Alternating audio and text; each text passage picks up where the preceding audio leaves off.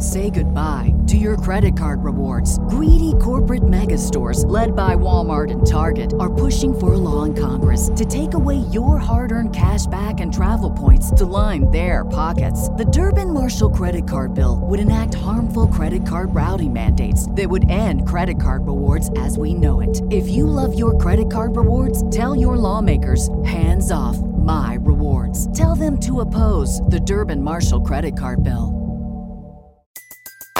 Everybody in your crew identifies as either Big Mac Burger, McNuggets, or McCrispy Sandwich. But you're the Filet-O-Fish Sandwich all day. That crispy fish, that savory tartar sauce, that melty cheese, that pillowy bun. Yeah, you get it. Every time. And if you love the Filet-O-Fish, right now you can catch two of the classics you love for just $6. Limited time only. Price and participation may vary. Cannot be combined with any other offer. Single item at regular price. Ba-da-ba-ba-ba. 2 Christmases ago, we went to visit their family, and then last Christmas we were in Texas too. But my family came to visit. Texas too, still rooting and still shooting. Texas too, even bigger this time.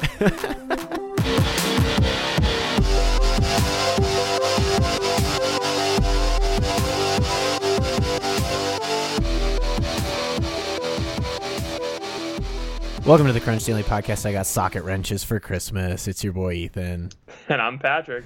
Do you think anybody else who did a podcast got socket wrenches for Christmas? My dad asked me if I needed any more tools, like 2 days before Christmas. And I was like, Dad, does this mean you haven't gotten me a Christmas present yet? I was really struggling. My mom was like, we want to get you something. And I was like, because I'm at that age where it's like anything I really need, I can buy for myself. Yeah. Like, and I've matured. I've taken after you where anytime I want a book, I just buy it, and don't think, what if I had that book, And so there weren't a lot of books that I wanted because I know that I would buy books myself. So I was like, what on earth could be a good gift? And so I said tools. Not that I have anything that I can do with them yet or any way to carry them. I don't have a toolbox. I just have tools scattered about the house now.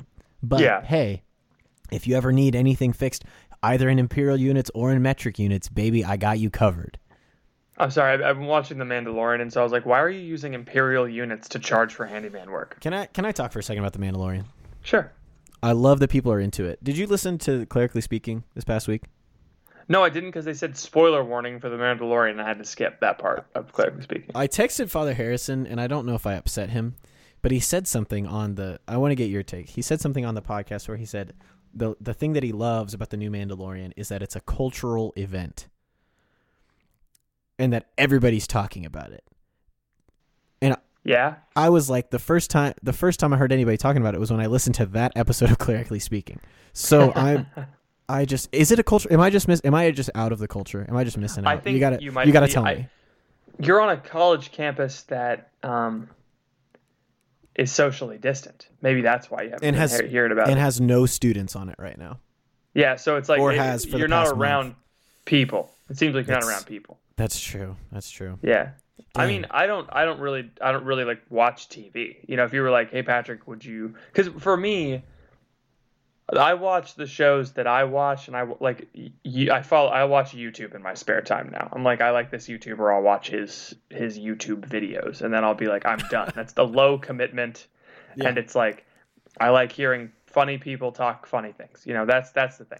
Funny man make me laugh. That's funny man make me laugh while I eat my sandwich, and then I'm done. It's over. And then I go back to work. That's it. This is a 15-minute event, and it's done. Whereas like when people are like, oh, you should watch The Queen's Gambit. I'm like, that seems like far too much of a commitment, because it's going to happen. It does. I'm going to get really into it, and then I'm not going to work for a day, and I don't like that feeling.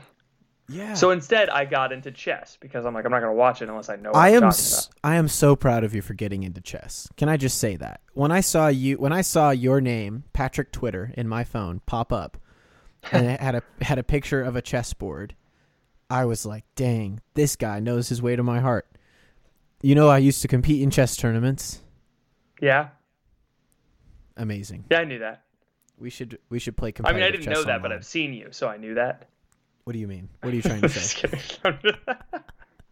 I'm just kidding. No, I knew that about you. I knew that about you. When you stayed at my house that one time, did my mom show you all the pictures in my scrapbook? No, she didn't. Okay, thank goodness. She's only done that with the girls I've brought over. Yeah, I guess so. That's always a fun I wasn't at your experience. house long enough for your mom and I to like have a chat. You know, she just had food ready, and then we like went to sleep. Yeah, and then we woke up the next morning and hosted an entire teen conference. Yeah, we did. Entirely that was canceled this year due to COVID. Do you remember? We coasted on the fumes of Vine for that entire conference. Oh my gosh, we did. We ran out of gas halfway through, and we went, "Does anybody know about Vine?" And then that was crazy? it for the rest of the week. That conference was 2 years ago, right? So like Vine shut down in 2014, which means Vine steamed ahead for 4 years. But I don't think that game would work at a youth conference now. No, not at all. Finish the Vine. Even something like Finish the TikTok, I don't think would work. It wouldn't work because everyone's TikTok is like algorithmically adjusted so that, you know. It's it's so sad. It is sad. Anyway, it's crazy.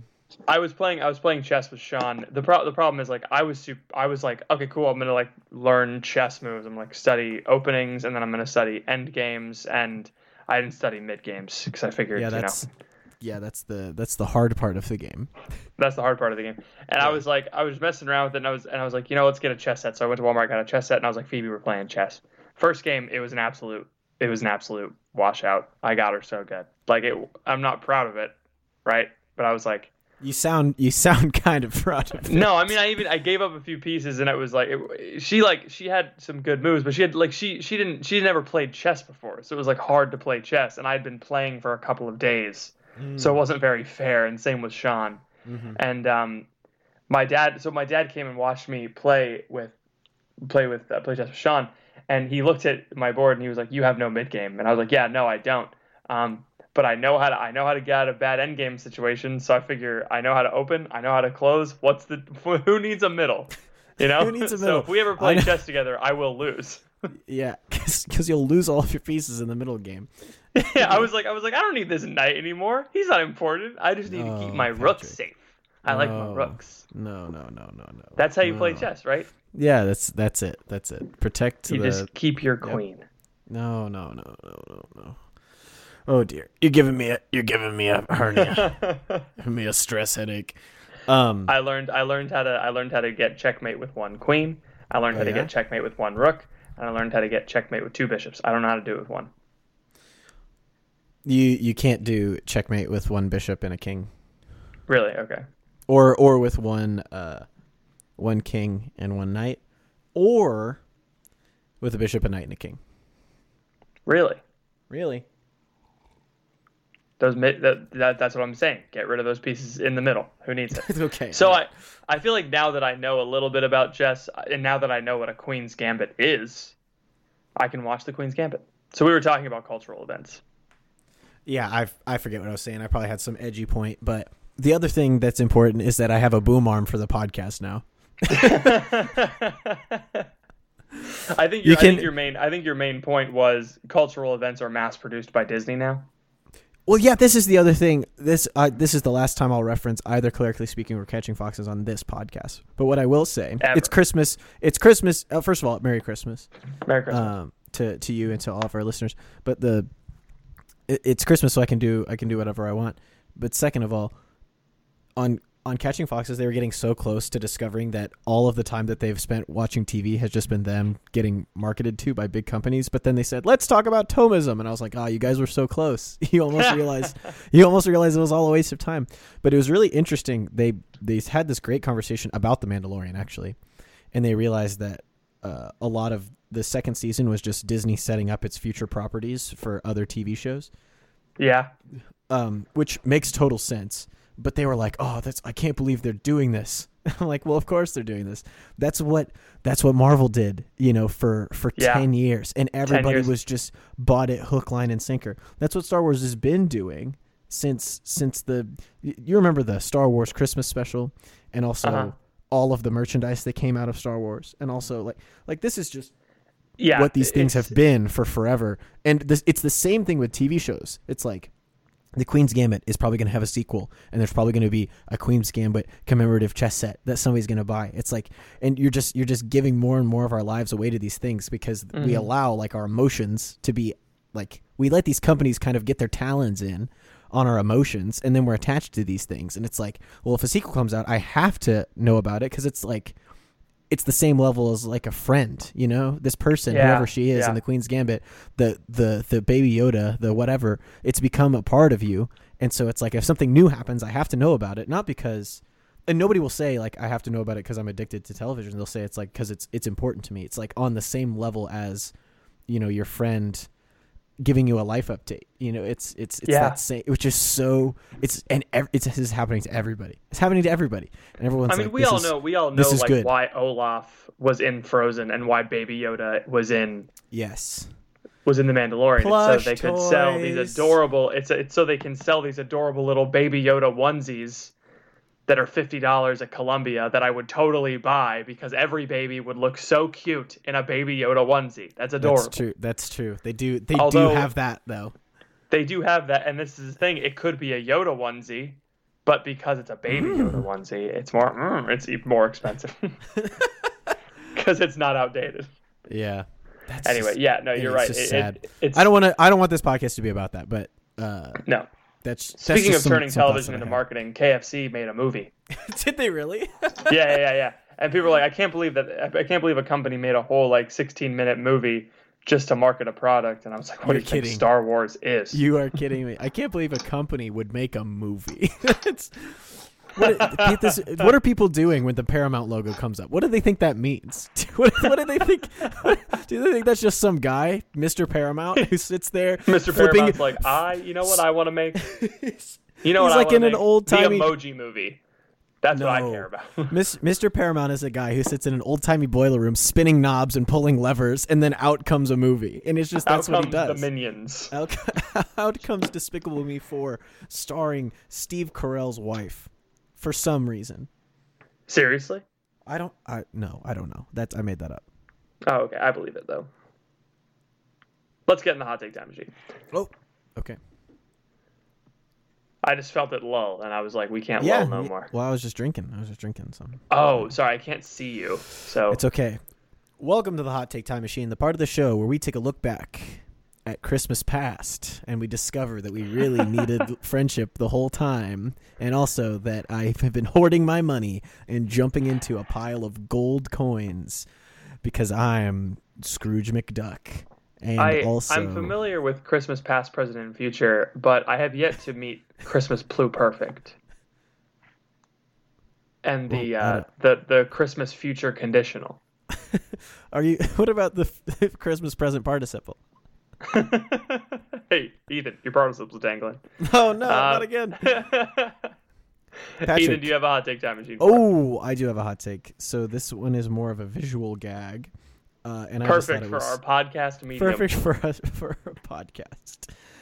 This one is from December 25th, 2015. Speaking of Star Wars, this is not planned.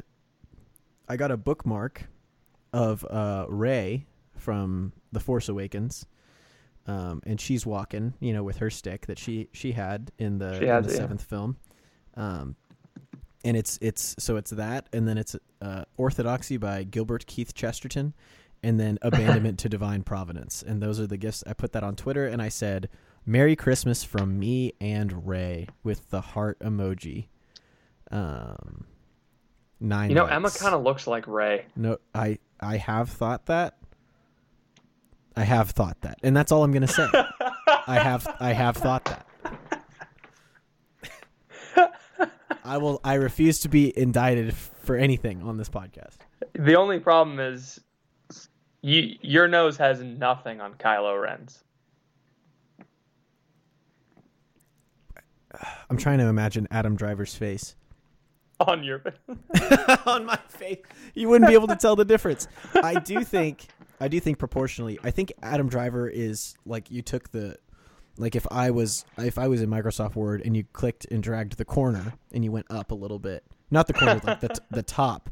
Like he's the just, top, like he's just taller and slendier. if you warp the picture a little bit. If you warp him a little bit. So I think proportionally our noses are about the same size, our face size overall. I have a really small face. He's got a pretty long face. So I don't know. Hard to say. Way better hair than me though, for sure. Oh, so much. For sure. Every time you watch Marriage Story, every time he puts his hand in his hair and pushes it back because he's stressed out about his divorce settlement, man. They get closer and closer to getting back together every time he does that. And then they freaking don't at the end. It's like, what the heck? What was this movie about? It's a divorce story. It was a divorce story. Stupid film. We do not stand. Don't like it. Unsubscribe. So I just like that it had Orthodoxy by Chesterton in the background because it's just like who did I think that I was?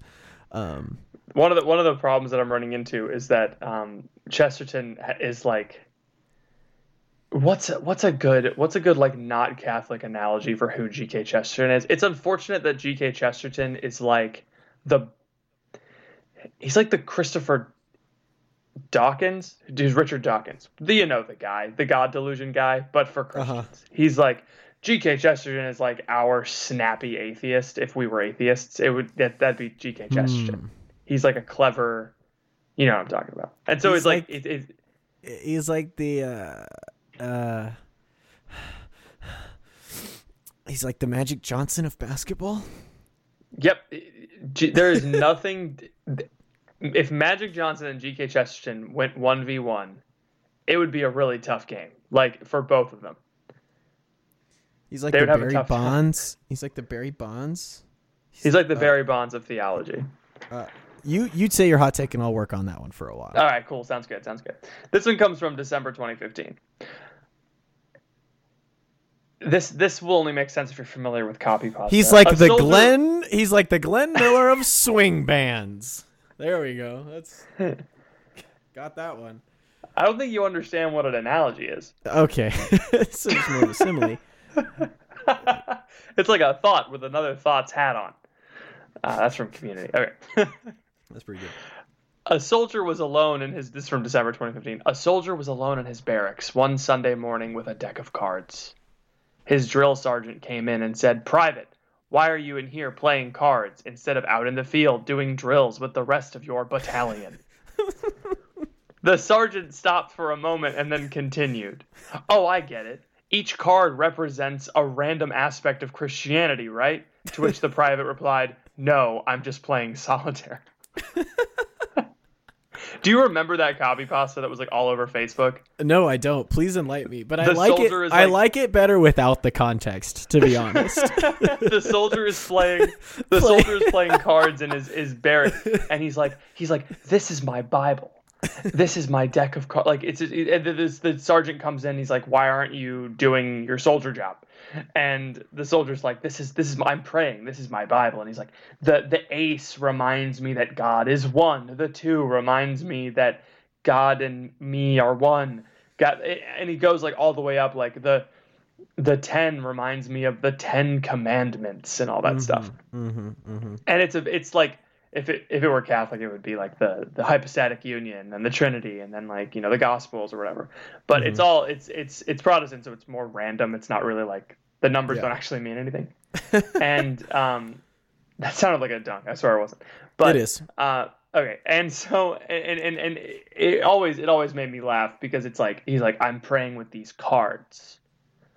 And I'm like, a Bible, like a pocket Bible is not that much bigger than a deck of cards. Like, I don't understand. And it's also not like dudes in the army don't have Bibles. Like, it's not like and especially since he's very clearly like in an American training camp where there's no danger. Like, it's not like he would have lost his Bible. It's like, get outside. We're in Texas. Go do drills. Like, you get to go to church this weekend. You're going to be fine. You're going to be fine. It's like he's praying with the cards as if the cards are like telling him something new. You know, he's like, is it like you shuffle the cards and then you get like a random aspect of Christianity? Like, oh, what am I praying about today? Oh, I'm praying about the 3 of Hearts. That reminds me about the Trinity loves me. You know, I feel like that's a little bit of a stretch. And so it was one of those. It's one of those things that like your aunt who's on Facebook too much and still sends you Candy Crush Saga notifications posts.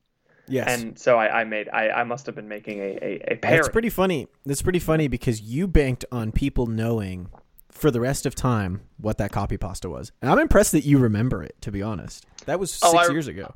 I saw the post and I was like, oh yeah, this is I remember exactly what this is. But it just bugs me. It's one of those things that of the many things that randomly bugs me.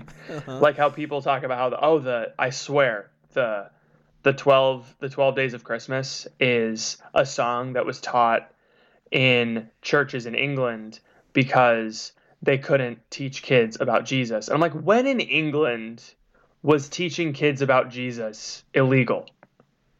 You know? When did they need to like codify it in a song where like the partridge in a pear tree is Jesus on the cross? I don't believe that's true. Oh yeah, that doesn't sound right to me. I don't think the church fathers would approve. Like a lot of these things, if you gave Jerome that story, Saint Jerome, the story of the soldier with the cards, and said like this is how people are evangelizing in 2,000 years, I feel like he'd have some words. You know, he'd be like, "Why didn't that heathen memorize the Bible like I did?" What a feisty fella he was. Yeah. Do we have any user submitted hot takes? User, as if we have users of this user podcast. Submitted. Yeah, we got some users submitted. We have the users of the grunge.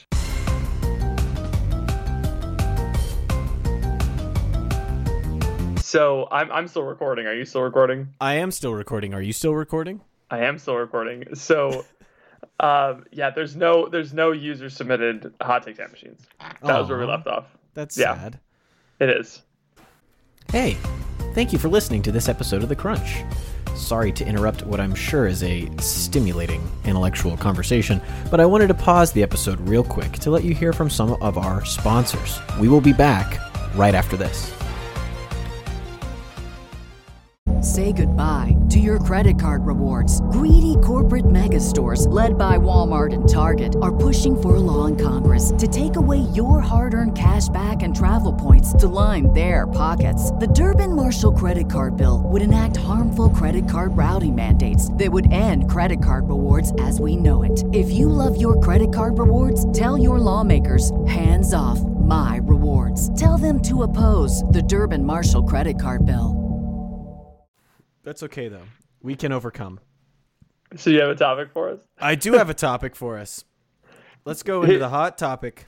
Hot topic. Let's go into hot topic. So, in the eternal quest for topic, it's very difficult to come up with content week after week without relying solely on the things that I've read recently. So, I would like to do a mini topic before we get into maybe our bigger topic, because I was thinking about it while we were doing the hot take time machine. I would like to explore Donald Quixote just a little bit. I think it's something. I think it's fresh. I think fresh. Don Quixote was a cultural event, and so we need to explore it. There hasn't been a cultural event since Don Quixote. He was the last one. There hasn't been. When Miguel busted that one out of his brain. Every time I read the name of his horse, I hear you saying Rocinante. Rocinante. That's very funny to me. Okay, so I got some books recently. One of them is Don Quixote. And when I say recently it means I bought it over the summer, but I just started reading it over the last week. And another book that I got recently is 3 to Get Married by Fulton Sheen, and another book that I got recently is called Drawing for Architecture by Leon Creer. And hopefully the dream is to tie all of these together in one big podcastic boogaloo. If that doesn't happen, that's okay. But did you just use the word podcastic? Did I? I didn't mean to. I don't know. I like that. It's podcastic. How would you describe your podcast? It's podcastic. My hair is plastic. It's podcastic. All right. I want you to ask me the question that you asked me earlier about Don Quixote. Yeah, because I wanted to start with that because you're 100 pages in, right? And this is something I took a class on Don Quixote. I had Did you an actually? extra credit. So you know so much. I don't know anything. I'm a dumb boy. honestly, I don't know more. A lot of what was taught was covered in the footnotes, but it was like it was a really good time to like discuss someone who was like with someone who was like a Don Quixote scholar. Actually, you know what? No, I did learn a lot in that All right, class. yeah, let's way to walk that one back. Yeah, but we talked. This is like the age old question in this class was like, is Don Quixote a sympathetic character? Yeah, because you're like, there's several ways to look at it, right? And there's the romantic view of it where it's about a guy who puts on a suit of armor and like rides off into the sunset, and he takes along his next door neighbor who's like a fat dad who has a ton of kids and leaves them all behind. Let's not forget that the reason he goes off is because he's read every single like fantastical novel about knights that has ever been written. Like he's read all of them, he's memorized all of them. He's begun to live his life according to the chivalric code. Yeah, the values in the chivalric code that exists within this fantasy fictional universe. He's created it to be real for himself. And so he loses his mind essentially and just sets off and steals his neighbor from his family and goes and immediately gets beaten up like 10 times in a row. It's several times of his own. He Right. beats himself up by running at a windmill. He runs at a windmill. Eventually, he sees two herds of sheep running towards each other, and he charges at the sheep because he creates this whole narrative of it being rival armies, and one of them is a pagan army, and one of them is a Christian army, and he charges at them, and the shepherds see him like killing their sheep, so they throw rocks at him, but he's trying to heal from his wounds by drinking this elixir that he makes, and they hit the bottle that he's drinking out of, and all of his teeth come flying out because he gets shepherds are throwing rocks at him, and it's just he puts himself in all these like bad situations because he's trying to do the right thing. He's trying to be a virtuous, chivalrous knight. And so I just wanted to give a bit more backstory, a bit more background. Yeah, that's Don Quixote. And then from this book, we get the word quixotic, which defines anyone, which means like anyone who's going off on like an insane quest, driven by nothing but, you know, their own desire for Hubris. glory, misplaced hubris. Yeah, exactly. And so that's the main question is, are you supposed to like him? You know, are you supposed to be like, good for you, man, you're following your dreams, you know? Or are you supposed to be like, this absolute idiot, how can I be not like him? I think that's why they say that this is the first modern novel, because it's this. That's because that's the question that's raised, right? Is like if you look at the novel through modern standards, right, which deny that there's any sort of objective truth, which deny that there's any sort of way for humanity to have the truth mediated to it, that you fabricate and create your own truth regardless of who you are, where you're coming from, or your expertise, then the modern person would have to say he's right in doing everything that he did. You know, like the modern person would have to look at that and say, I have to support him because he believes that he is shouting his truth, you know, and he is shouting it hard to the point where he's injuring himself and other people, you know, and then that begs another question of like, you know, shout your truth as long as it doesn't impose upon other people. But like, we all know that that's an untenable position in society, you know, like you can't have things that are true without it imposing on people. And so I do think that question is why people will say, well, this sets the stage for quote unquote modern novels. But I don't know I don't know if I side with him yet. I have to read more. I mean, I don't know. So just going based on, like, let's just deal with the first book then, because the first book is very it's very concise. If you want to try and read Don Quixote, just commit yourself to book one. Book one is a fourth of the book. It's very short. It actually might be less than that. It might be an eighth of the book, but it's very short, and it has a lot of the more well-known. The windmills episode is the most famous because it happens within the first 10 pages of the book. Right, and people get there and they're like, "Oh, I've read Don Quixote," and then they stop. I've read Don Quixote now. I understand them. There are actually two instances with windmills. Don't spoil it. No spoilers. No spoilers. More. Don't tell me about the time in Don Quixote where Ahsoka Tano shows up. Oh my goodness, it's so like Mandalorian. The second season was I kept looking at like Phoebe and I was like, this is a setup for another thing. I'm like, and they're like, oh, it's Boba Fett. Boba Fett's back. I'm sorry, spoilers. Boba Fett's back, and I'm like, God, death means nothing now in movies. Because if the franchise gets big enough, that character could just escape a Sarlacc pit, you know? Anyway. Even though we saw his whole thing getting wrecked. Absolutely. But anyway. It doesn't matter. This is not important. And one of the two main things that like kind of immediately bring up an answer to that question is the episode with the shepherd's boy.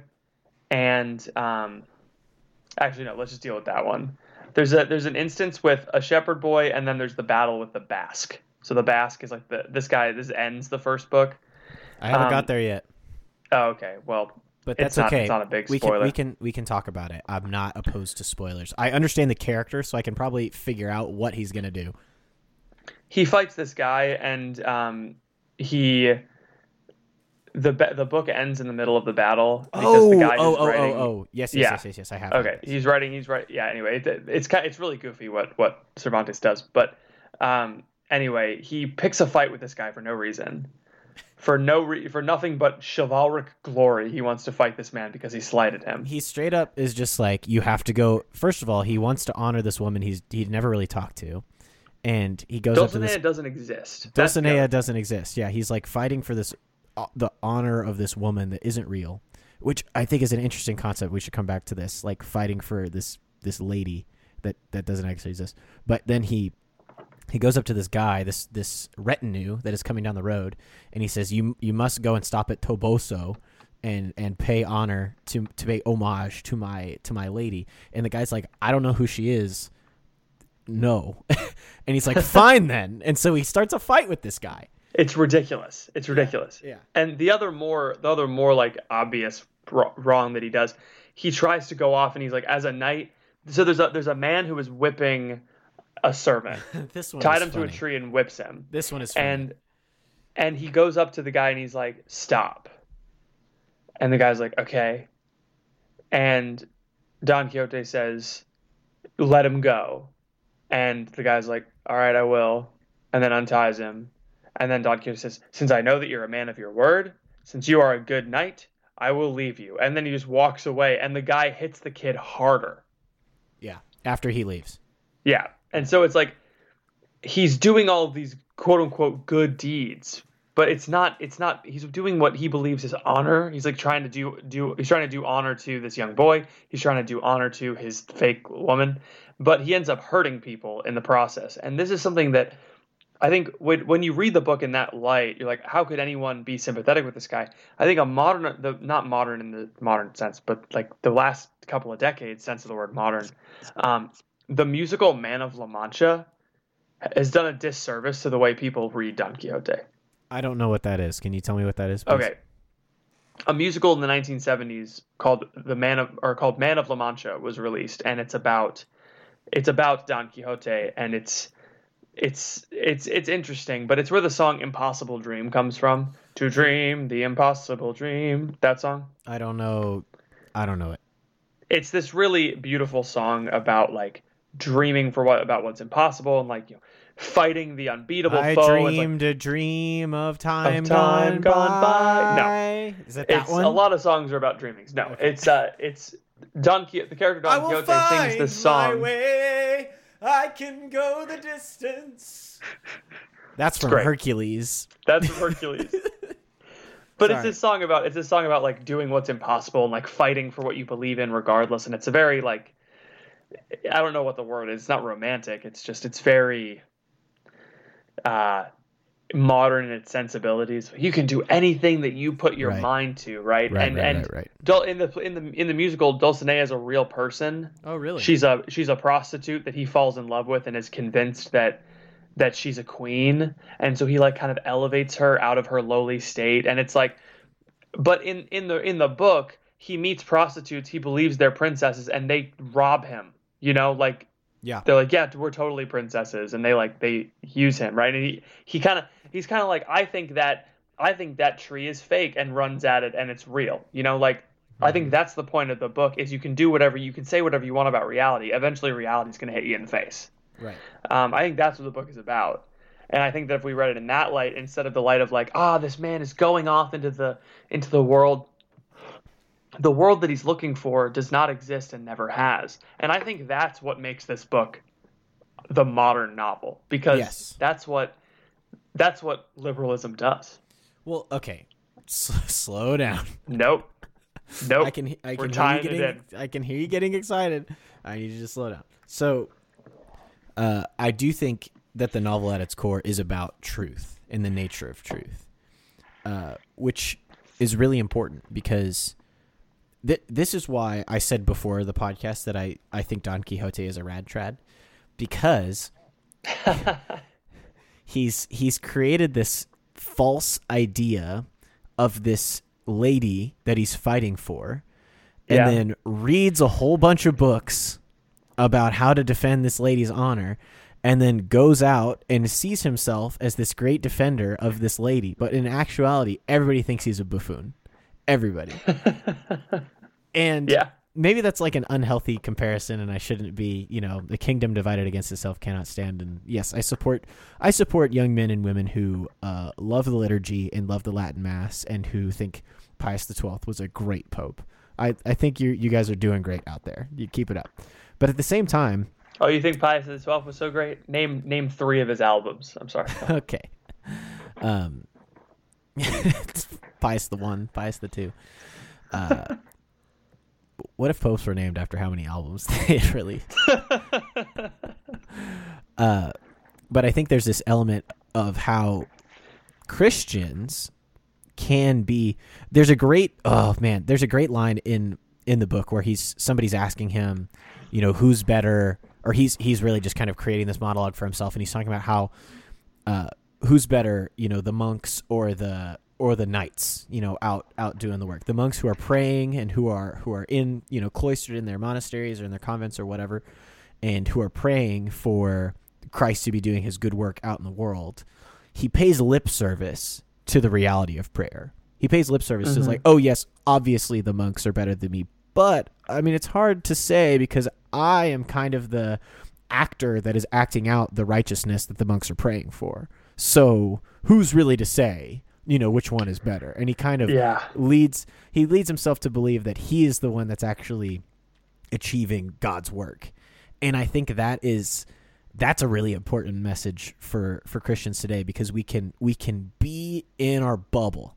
We can be in our house, and we can grow up our whole lives reading about Catholicism, reading about Christianity, hearing about the saints, listening to Ascension Press podcasts and YouTube channels, and all of these things that make us feel really good about all the things that we know about our faith. And we know that we need healing, and healing's so important to us, and like, I just got to go get some healing. And like, we hear all these words, and we hear all these things that like good people and holy people are saying, like, yes, there's lots of people in this world who need healing, but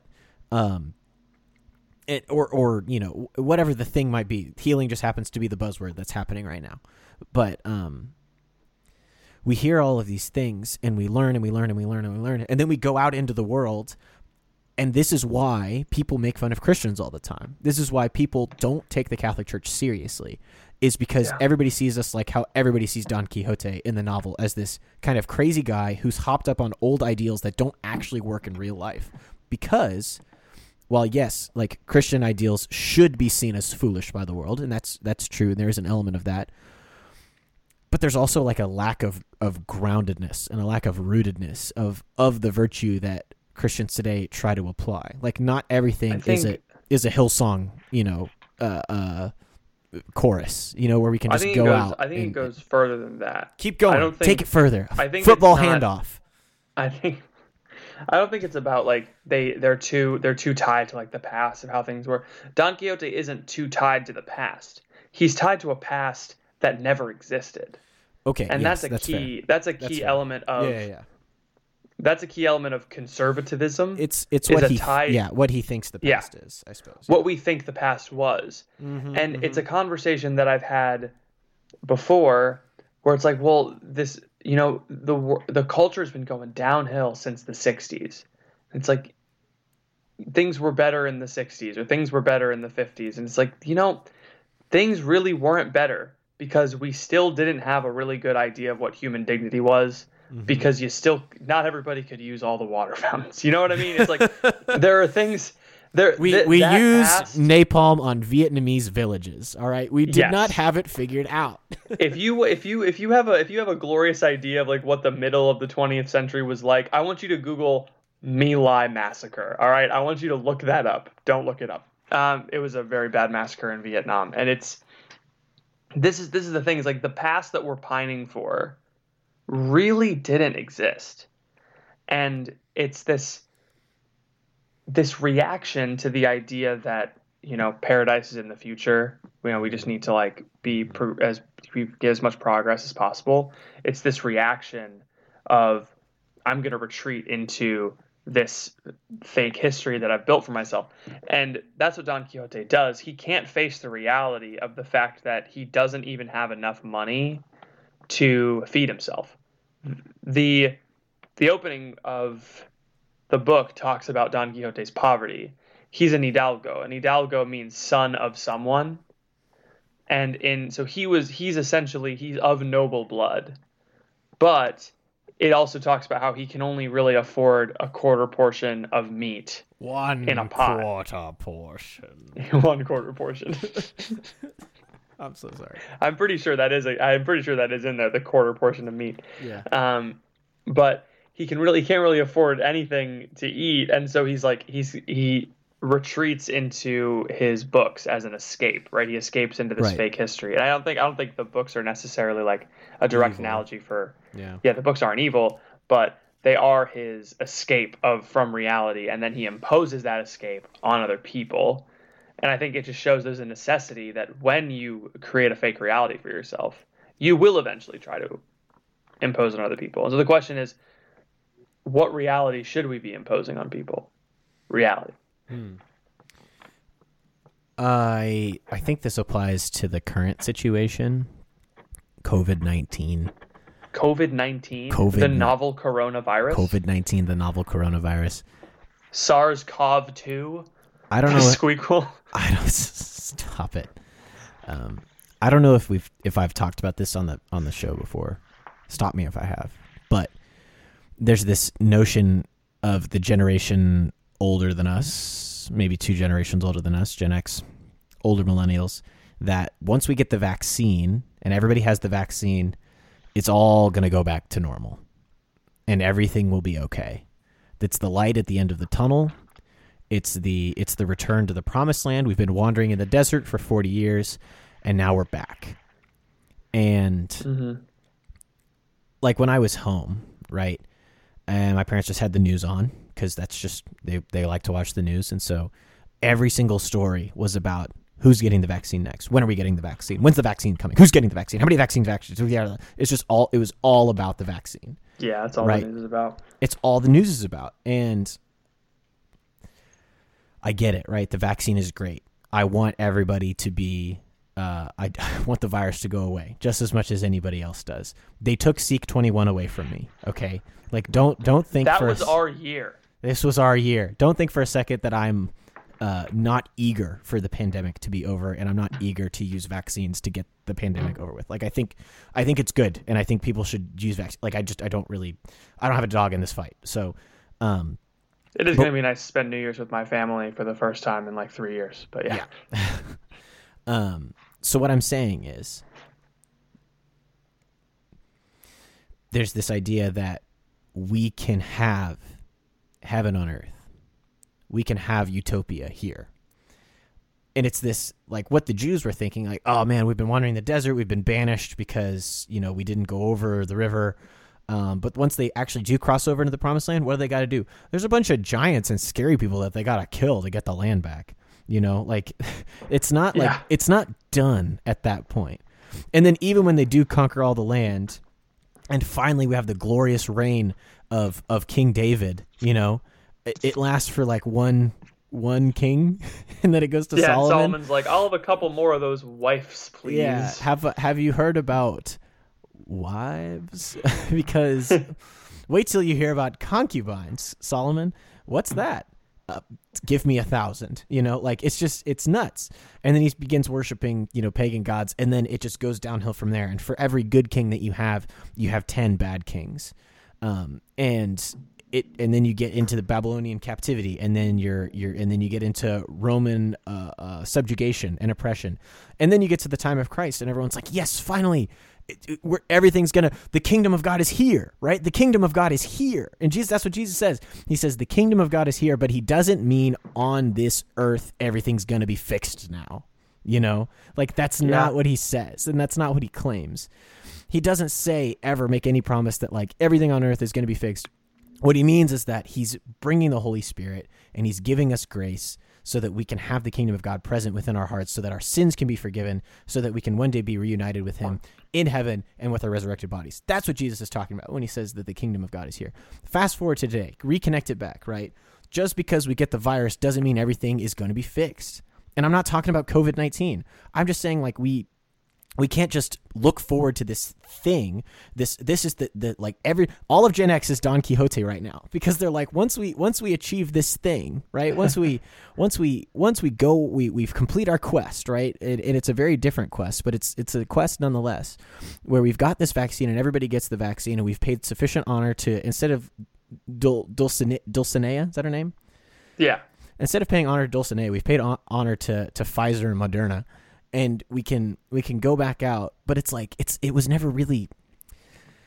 It's this ideal that we're chasing that was never really real in the first place. Where everyone's just going to go back to seeing their friends a couple times a month, and then still watching just as much Netflix as they watched before. So like, what's really going to be different? Does that make sense? It does. I think we've all been tied to the news too much. Who's we? Don't use this royal we on this podcast. Royal we. I ain't watching no news. I wasn't expecting to talk about the virus. So I wasn't really. It was kind of caught me off guard. But I dig everything you've said. Okay, thank you. You don't have to talk about the virus. That's just like a side note that I wanted to make. Oh, okay, cool. Yeah. We can go back to Don Quixote now. But the utopian ideal is very consistent, and I don't think it's unique to this virus situation. I don't think it's unique. It's obviously not unique to the Israelites. I think people are approaching the election of Joe Biden the same way. Now everything is fixed. Yeah. Trump's gone. It's all good. Now Orange Man gone. Donald Quixote is gone. I'm gonna dress up like a president. Sorry. I've read all these books about presidents, and I think now it's time. Mike Pence, leave your family. Come with me. We're going on an adventure. Oh, man. Bow down before Melania. Pay homage to Melania. Anyway, oh man, that's the end of that.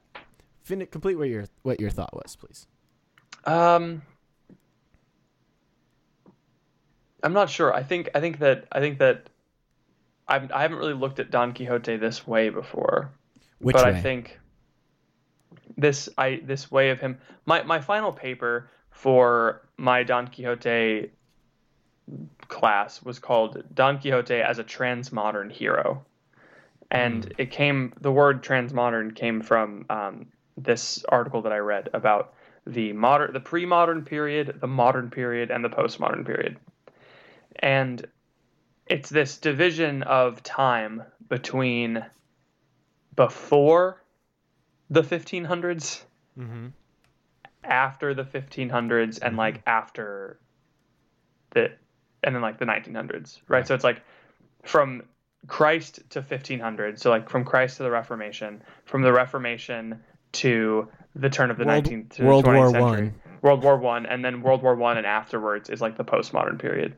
And It's this idea that it's a division that happened in the postmodern period, obviously. The pre-modern and modern had no idea. But it's the book, the paper was about how Don Quixote seems to be living in the modern world, championing postmodern values, using postmodern values to champion pre-modern values. Mm-hmm. So he lives in a modern world where religion is kind of relegated to the side. Mm-hmm. The Enlightenment is beginning. The Enlightenment period is beginning, and he's using the postmodern value of I'm creating my own truth in order to propagate pre-modern values, meaning he's using the pre-modern idea of promoting your own truth to create his own truth of pre-modern values, right? And I think that's something that Catholics need to avoid, mm-hmm. using the modernist arguments and lingo to defend Catholicism, right? Approaching Catholicism as if it is my truth. Even in the back of your mind, Catholicism is something that I believe. Can I just say, right along this line, one of the things that drives me up the freaking wall is it's not just like your average, boomer priest that does this. It's Father Mike Schmitz. It's like the people on stage. They couch the truths of the Catholic faith in stupid, dumb language. And they say things like, we as Catholics believe. No, it is true that Jesus is present in the Eucharist. It is true that Mary intercedes on our behalf. It is true that the communion of saints intercedes on our behalf. Like, these are things that are just factually and so much more true than anything that we could just like conjure up, And so yeah. I hate it when people say we as Catholics believe, because it teaches people who are our age, who are trying to evangelize, that this is just another thing that you believe. Like, I think the Queen's Gambit is a good show. I think that Jesus is present in the Eucharist. Like, that's what we do, is we deflate and we take away the actual demands that truth makes. Like, it's not like Jesus came and said, I believe that my Father, will forgive your sins. Like he didn't say that. He said it with authority, and it was true. And why don't we do that? It's because of what you're saying, right? It's like we're using the modern way of speaking to talk about our faith. Yeah, and it's garbage. I'm so mad. And it's something that I run into even with people who are radically Orthodox and very intensely into their Catholic faith. You talking about me? They still... Sorry? Nothing. I said you talking about me? You talking about me? I'm not going to blast the speaker, but it's like this is the crunch. Welcome to another segment on the show called Blast the Speaker.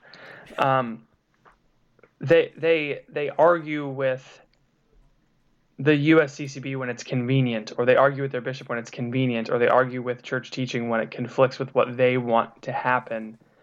And I think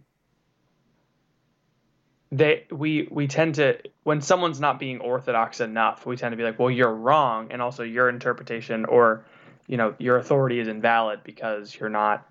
I don't know, the people who invoke the St. Paul clause in the respect the Pope law, where it's like, but if you can disagree with him, right? People that do that. Paul corrected Peter.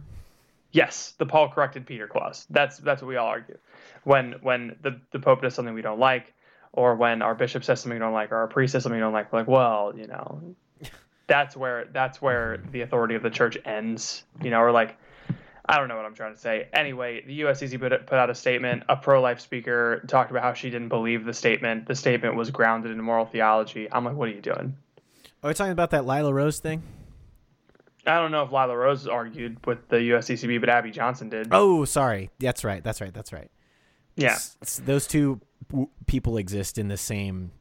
Yeah, in the same space. And she posted a video about how she's like, we as Catholics need to rise up and we can't compromise. And I'm like, you're speaking in platitudes.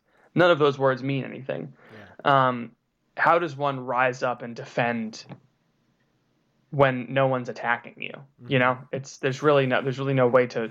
The only thing you can do is post, and that's useless. It's the same thing. It's the exact same thing. Everybody got so mad this summer because of the Black Lives Matter protests. Everybody got so mad.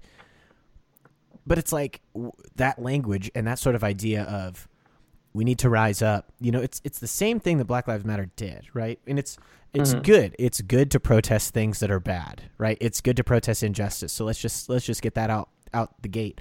But my question is, what is the result of those protests? What is the result of all of that momentum? And, you know, we're striking while the iron is hot, and we're really gonna fight for real change. All that really happened was that parts of Seattle got burned down, parts of Portland got burned down, and then everybody went home, and now it's all the same. And so it's just like, it just makes me wonder, like, when you have people on opposite sides of the spectrum or whatever doing this kind of same thing, it's like you're doing what the people that you cried out against, you know, 6 months ago were doing, and you're doing it for a different reason, but you're doing the exact same thing. And this is why I hate that. Like, I don't want to sound like a broken record, but we don't have enough recourse to the person of Jesus. Like, I feel like nobody is ever stopping and, like, looking at their actions and looking at what they're saying and looking at how they're saying it and looking at what they're telling other people and looking at what they're trying to do and what they're trying to achieve, and thinking from first principles and saying, okay, I'm here, the faithful Catholics, right? This is who I'm talking about. I'm here on this earth to become a saint and to make as many other people, you know, saints with me as possible.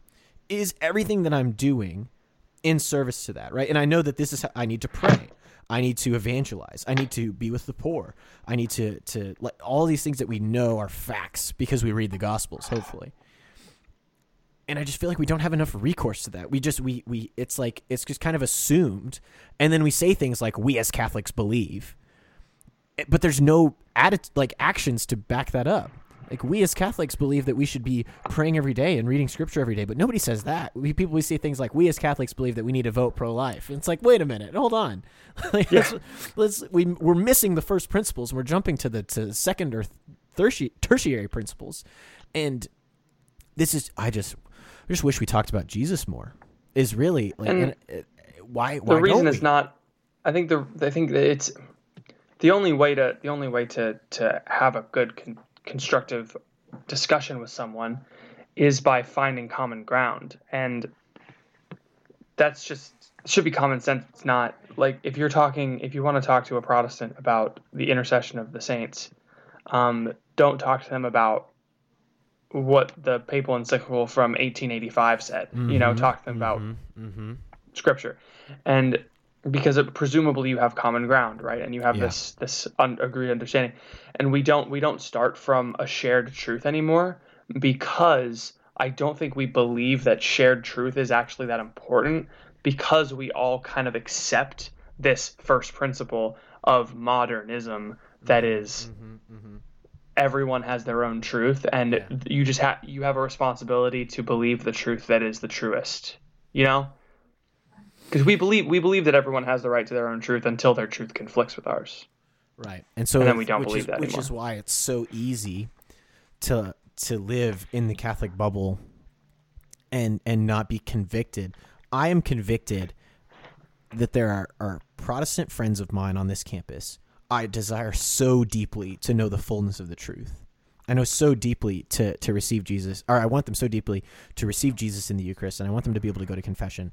And I want them to have the fullness of the Spirit in the sacrament of confirmation. I want those things badly, very, very badly. But had I not become a missionary and gone out on campus and talked to strangers and met friends and sacrificed some of my life and some of my desires and met other people and got involved in other people's lives, I never would have met these people, and I never would have had that desire. And so it's really easy to not be in the arena, as it were, and just be completely content. Like, I'm imagining, I don't know, when you're in the arena, you're in there and you're mixing it up with everybody. You see how different everybody is. You see where the actual, like, where differences of belief and truth kind of jut up against each other. But when you're in the stands, You can set up partitions. You can have your section, kind of like a cheering section of like, this is the Catholic section of the arena. This is the Protestant section of the arena. This is the Orthodox section of the arena. And then the Jews and the Muslims and the atheists and the Hindus and Buddhists, all those people are over there. And like, maybe if I walk by, you know, their place on the way to the concession stand or the bathroom, I'll see them and I'll be like, that's interesting. But then I'll go back to my seat, you know, and it's only when you jump in and you get out of your own team's cheering section. And I don't want to talk about red team versus blue team. I'm talking about like my Catholic faith, you know, like I go to mass on Sundays and I'm with these people. And like, have you ever considered, not you, Patrick, I'm just saying people in general, have you ever considered going to a Protestant service on a Sunday after you go to mass for the sake of meeting people? You know, like, have you ever considered, you know, asking your friend at work to go to church with them? I used to do that. It was fun. Yeah, it's a great time. I met like 7 former Catholics. Yeah. And we all talked about it. Good things happen when we get in the arena. And if we commend Don Quixote for one thing, that man gets in the arena. You know? He really does. And I think that's the great mystery of this book is like he's believing in his own truth and he's trying to you know, force it on other people and he's trying to make a world exist that's never existed before, but his methodology I think is good. He takes action. Like he believes something to be true so dearly that he leaves everything behind and he goes for it. And he sacrifices life and limb over and over and over again to do what he believes is right. As misguided as he is, I think we should look at that and say, okay, if this guy can do that for something that's wrong and for something that's misguided and do it in such a goofy and stupid way, where is that zeal for us? You know? Because he does grow. I would hope so. The novel would be very boring if he did not grow. He didn't grow. There's a very beautiful part of the book in the second book, so book 2, second half, where Don Quixote is giving Sancho advice, and it's a whole chapter. It's a very long chapter. Brevity was not invented yet, and so a very long chapter where he gives Sancho advice on how to be a just man, and it's actually a very interesting treatise on justice from Don Quixote. So I can't wait. Look forward to that one. So was Don Quixote our topic? Yeah, I think so. That works for me. Do you have anything else to add? In the section of 3 to Get Married by Fulton Sheen, where he talks about zeal as one of the 4 effects of love, he says, love does not thrive on moderation. And that was the last thing I was going to say, because if we really love what is true, if we have the truth, not as Catholics we believe we have the truth. We have the truth. We should love that truth, and we should not moderate our love for that truth. Mm-hmm. I think that's in the same way that you, Patrick, do not moderate your love for your wife so that you can love other things. It's you love your wife completely and totally, and whatever else comes with that, that's what you signed up for, you know? Mm-hmm. It's crazy for you to say, I'm only going to give 60% of my love to Phoebe today. It's crazy. Yeah, so that'd be really stupid. It would be really stupid. We do the same thing with the Catholic faith all the time. We do the same thing with Jesus all the time. And I'm just tired of it. I'm tired of it. We need to be more like Don Quixote, but also a little bit less like Don Quixote. So I think that's good. That's good. Thanks. Cool. We did a topic. We did a whole topic. You ready for Dr. Ethan's dating corner? Whose toes are those? Yeah, I'm ready for Dr. Ethan's dating corner. I know it hurts. I'm sorry. All right, you came to the right place, you ding dong. It's called communication, baby.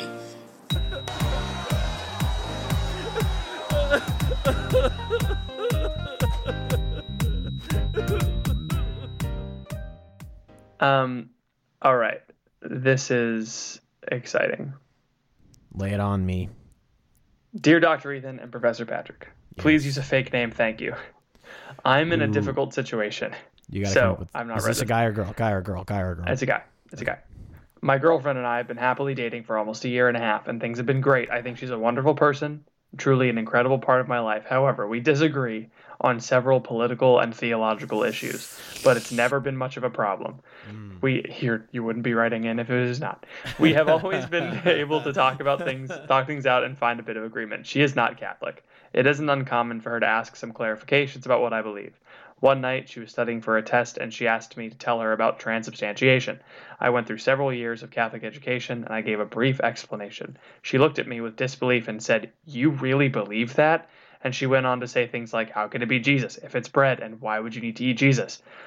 Listen, lady, I don't know. John 6, man, he said it, not me.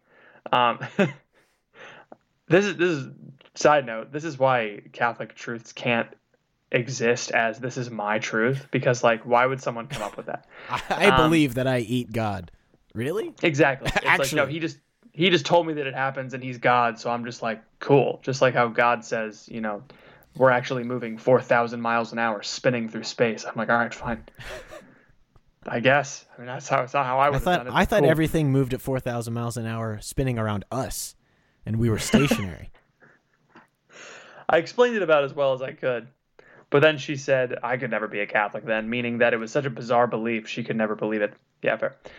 We discussed a few other things, but we couldn't seem to find any common ground, and the conversation seemed empty, like we didn't agree at all.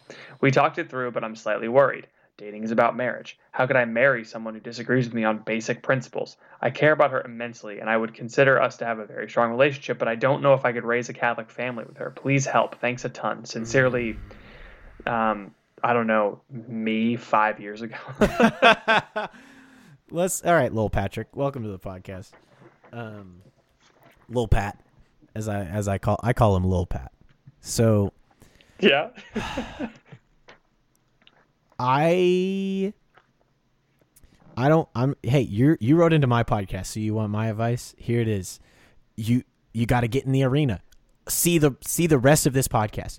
If you believe in the truth of the Eucharist, and you believe that it's not just something that you think is right and that it's okay that she doesn't think is right. If you believe that the Eucharist is the source and summit of the Catholic faith, and you believe that you want to teach your children that, and you also believe that you can have a good marriage and a good family life where your wife does not believe in the very thing that is the source and summit of your relationship with God, I don't know what to tell you. It's tough. I wish there was a bit here, but there's no bit because this is very serious. What I would do, very honestly, Lil Pat, is say to your girlfriend, the doctrine of the Eucharist is that right? Like read that section from the Catechism. Patrick, what paragraph is it? I don't know. I thought you might know. Read through that section of why the Eucharist is the source and summit. And say, like, this is why this is so important to me. Just read up a little bit, have maybe a bit more coherent argument than you had before. Not an argument, but just an explanation than you had before. And say, I know this is a sore subject. I know that this is really difficult for you. But this is the most important thing, for me. And if we get married, I want to raise my kids Catholic. And I want to raise my children to believe that they eat Jesus when they go to Mass. And just kind of tell her, like, this kind of it hinges on this, Mm-hmm. And that's really hard. And I don't want to tell you that if she disagrees to break up, because I can't make that decision for you. But if your most important goal in this life is, if you believe that your vocation is marriage, then you also believe that your vocation is to be the head of the domestic church of your family. And if you can't bring everybody in your domestic church into heaven with you in the fullness of Jesus Christ on this earth and raise your children Catholic, then you're not living out your vocation properly. Yeah. And that's just so hard. And it's so hard. And I'm so sorry. But there are couples who have been through this, right? And who have made it work. So the first thing is you got to pray for her every single day. You got to know your stuff to a T. This has to become very important to you if it isn't already. Like this is no longer a Lil Pat maybe sometimes listens to Ethan and Patrick on the Crunch talk about the Eucharist. This is Lil Pat goes and reads the Catechism section on the sacraments. Lil Pat goes and reads and rereads John chapter 6, Luke 23. Was that the institution of the Last Supper? The Last Supper's there. Luke 23, John 23, 6, and then John 6. Oh my gosh, is it Corinthians, Colossians? First Corinthians 11.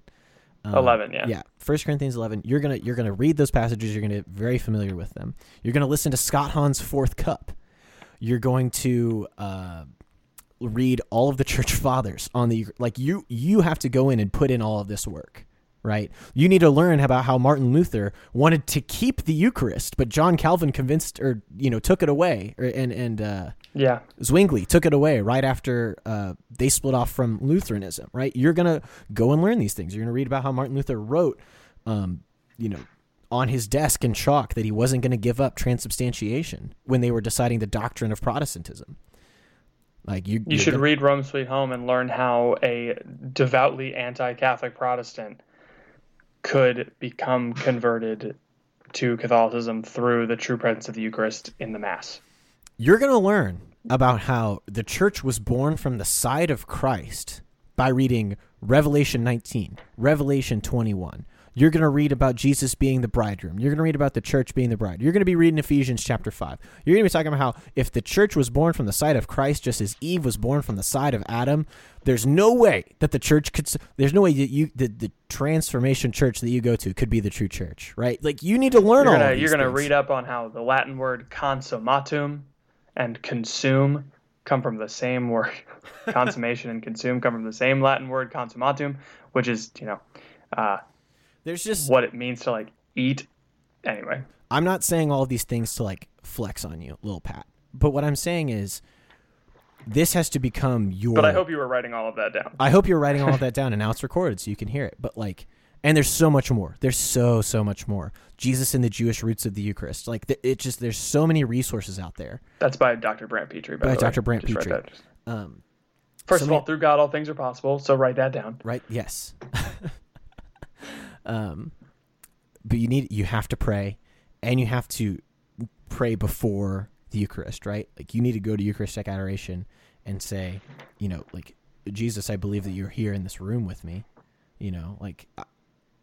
This has to make this the defining thing of my life if it isn't already. Like go bring yourself before the presence and make that the place where you pray. And if you pray, and if she comes around, great. And if she doesn't come around and you've been praying and you've been interceding and it gets to a point where you have to make a decision, you have to have the courage to make that decision. So I'm sorry that it had to come to this, Lil Pat, but it's the beginning of your training montage has to start right now. Rocky IV. Rocky was Catholic. You'll be all right. Patrick, do you have any other thoughts? Anything maybe nicer to say to Lil Pat? Since you were in kind of that position, you got this, man. You're gonna do great. I know it's super scary. I know it's like probably a very touchy subject. I know there's probably been tears shed and arguments had regarding this exact conversation, but it's not something that is in your hands ultimately. And Ethan's point is very salient. The only thing you can do is become more and more convicted. Mm-hmm. That's the thing. Is like you have to conform yourself to truth. Truth is something that exists outside of you, and you have to become more true, right? Like the less you know, the less you believe a truth, the less true you are. That's just how it works. So like it's true. You have to give yourself more over, because this is such a point of contention in your life. You have to become more devoted to this truth to be able to explain it better. You can't explain truth from a distance. You can't talk about a town that's far away from memory. You have to like if you're like, let's say your girlfriend's like, I don't believe that a town square, like I don't believe that Times Square exists. You can be like, well, this is what it looks like, this is how you get there. You need to like be in Times Square on the phone with her, like telling her exactly where the stupid Coca-Cola screen is. Like you got to be able to tell her every single. You got to live in that. Even doctrine. Better, you bring her to Times Square. Boom, baby. How often do you go to adoration together? How often does she go to mass with you? Right? If she's as bought in on this relationship as you are, she will be willing to make some concessions. And if she's not, that's very telling. Very telling. If she's not willing to come to mass with you, if she's not willing to like watch the talks with you. Another one, The Hour That'll Change Your Life by Father Mike Schmitz from Seek 2015. That's another really good one. That's like very basic introductory. Really good one, yeah. But that shout out makes up for you dunking on Father Mike earlier in the podcast. Well, sorry. It's just he was the first person that came to mind, and I've heard him say that so many times, and I'm always like, oh, you're so attractive, but stop it. I hope that helps, little Pat. If you have any other questions, you can always email me or Patrick, and we can point you in the right direction if those resources are not hitting the nail on the head, or anybody else who's having this trouble. The Eucharist is super, super real, and yeah, I talk to guys about it almost every single week, and it's kind of been the defining thing of my year. So I've been deep into this stuff. So, oh man, good podcast. Ever since you rebooted your internet, this podcast has gone. The stocks have gone straight up, baby. It's awesome. All right, we gotta wrap up. You wrap up. I gotta go to sleep. Yeah, so. it's 10 p.m. in Florida. Yeah, and that's way past my bedtime. Yes, sir. Shoot. So next episode is probably gonna have to be the New Year podcast, right? Oh yeah. Oof. It's almost 2021. 20 finally. Okay. Okay. So everybody look forward to that. You can check us out, facebook.com/groups/thecrunchcast, patreon.com/thecrunch if you like what you hear and you want to hear more. I don't know what that means, but, support us with some money. I mean, that sounds good. It sounds pretty good. Patrick, do you have any other thoughts before I ask you if you have anything else for the people? I don't. Well, except for the Facebook page been popping off. Yes. So get on that. Get on that, what you're missing. Thank you for everyone who admitted they were guilt-tripped to joining facebook.com/groups/thecrunchcast, facebook.com/groups/thecrunchcast. I know you're all pulling up your phones right now to hit that group up. It's a blast. People have been posting memes. Please post more memes about the Crunch. Thank you. Patrick, do you have anything else for the people? The only thing truer than truth is truth itself. Truly. True. Thank you all for listening. Please pray for us. We'll be praying for you, and we'll see you all next week.